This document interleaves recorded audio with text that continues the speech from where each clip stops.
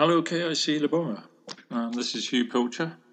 This is a devotion for Sunday, the 29th of November, 2020. It's called Glory. Let's pray. Father God, we thank you for this morning. We thank you for this message now. We pray that you'd give us understanding by your Holy Spirit. Give us revelation. Speak into our lives, Father, we pray. Bless us, we pray. In Jesus' name, amen. Glory. Recently, God has been highlighting the importance of glory in my life and in all believers' lives. What do we mean by glory? There are two general meanings. First, the glory of God. God is so powerful, all-powerful actually, so huge, without limits, so bright, so good, so holy, and I'm struggling to describe God here, that he has his own glory. Where he is fully known in heaven, his glory inhabits every part. So when we get to heaven, we will be in his glory. And when God has made the new heaven and the new earth, his glory will be everywhere. Revelation 21:1. We sometimes refer to heaven as glory. When a Christian dies, we might say that they have been promoted to glory. Everybody might be sad at their funeral, but they themselves are not sad, having arrived in heaven and seeing and fully knowing God. Now God is everywhere today. In fact, he is running the whole show, all of nature, the whole universe. He is continually giving life to every living thing. He created every living thing, and he sustains every living thing. For example, Psalms tells us that he creates and calms the waves. 107, verse 25 and 29. And he feeds the wild animals. Psalms 147, verse 9. And I'm sure he really enjoys doing that. Even though nature is currently fallen and groaning in expectation of the new heaven and earth. That's not an excuse for us to groan. Angels carry God's glory with them, but don't have their own glory. And Moses' face shone out God's glory when he had been with him. That's in Exodus 34:29. God is everywhere, but is not normally manifested. That means obviously apparent. But we see the results of his hand all about us. That is why when we are walking amongst the trees and animals and mountains, we feel close to God.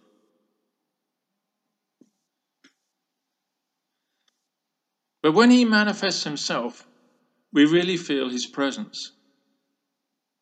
This happened recently at the local church I go to in Kigumba, Kirindongo district. Towards the end of the Sunday morning meeting, when the pastor was leading ministry and people were coming forward for prayer, the presence of God was getting stronger and stronger. It was becoming difficult for me to stand up. People were on their knees, some people were shaking, some were crying out to God. People were getting blessed. It was truly wonderful. And just before the end of the meeting, I was able to ask if anyone had received a miracle in that time. And about 5 people had.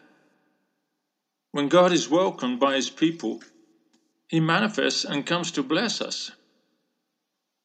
Being in the glory of God and the presence of the Holy Spirit like that is my most favorite thing in all of life. The time, we often go on for 4 hours. My empty stomach, other plans for the day, none of those mattered anymore. I felt at home with God. I felt so close to him. Maybe you're like my friend Lynn, who used not to like those times in church and would promptly leave. But she changed, and now she loves God's presence and is not afraid when God tangibly shows up at church and people start reacting in different ways. Please don't be afraid of God and God the Holy Spirit. He is love. He loves you and would not want to do anything wrong to you. The second meaning of glory is more related to us personally. God's glory can be seen in and through us.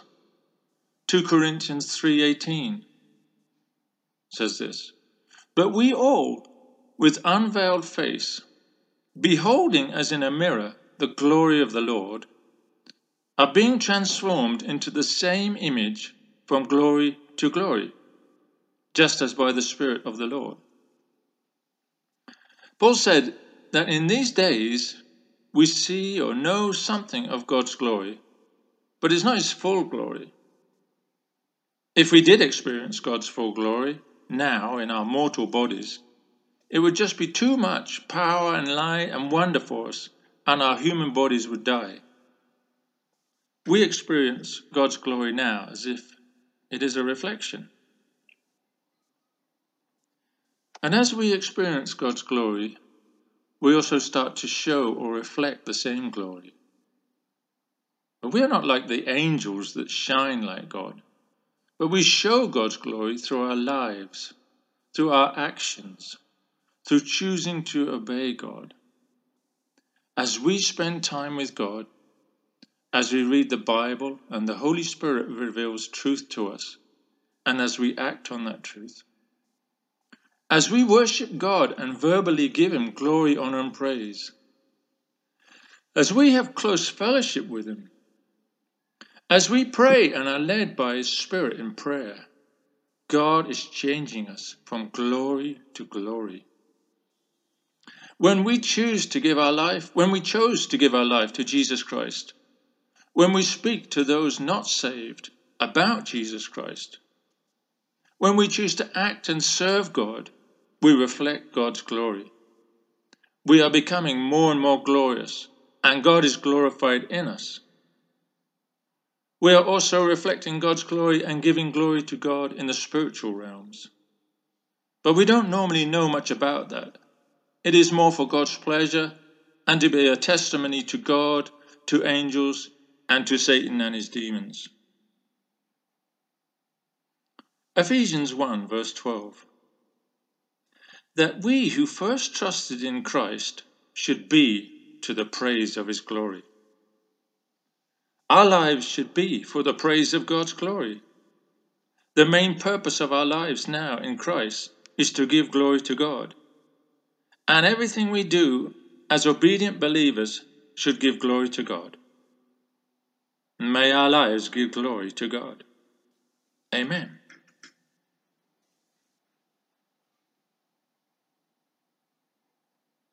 Let's pray. Oh God, let us give everything to show your glory, to be in your glory, and to be changed to reflect your glory. In Jesus' name, amen. God bless you.